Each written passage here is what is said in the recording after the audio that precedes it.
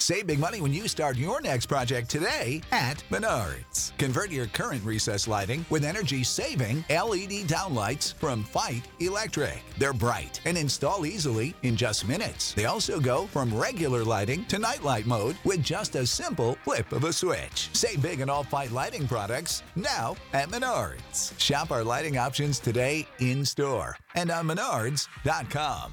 Save big money at Menards.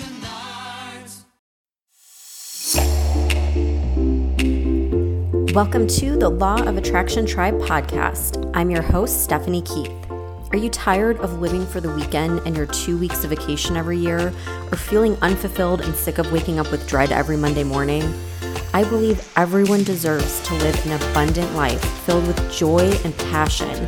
My mission is to help you uncover your purpose and manifest a life you don't need a vacation from.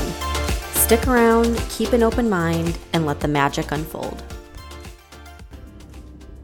Hey guys, welcome to day 9 of the Lack to Abundance Challenge. So today is all about creating a wish list. Okay, so I want you to think back to when you were a kid and you created your wish list for your birthday or for Christmas or for whatever. And you were so excited and you didn't think about how much something cost or whether or not it was reasonable or practical. You just had fun with it and listed out what you really wanted at the time. So this is going to be a fun exercise to do that now with your life and just really take stock of what you would want if you had unlimited funds and what parts of your life you want to see a little bit of improvement or change and what kind of things you want. So this should just be a fun exercise, not a practical exercise. This isn't where you're going to crunch the numbers and worry about how much something costs. This is just a wish list. If you were given a blank check, what things would you change? What would you buy? What would you do in every different area of your life? All right, so get out a piece of paper, and these are the different areas you can start with, and feel free to add to this list or take away from it. So love, relationships, what does your wish list look like for that? How can that area of your life be more fulfilling and more joyful?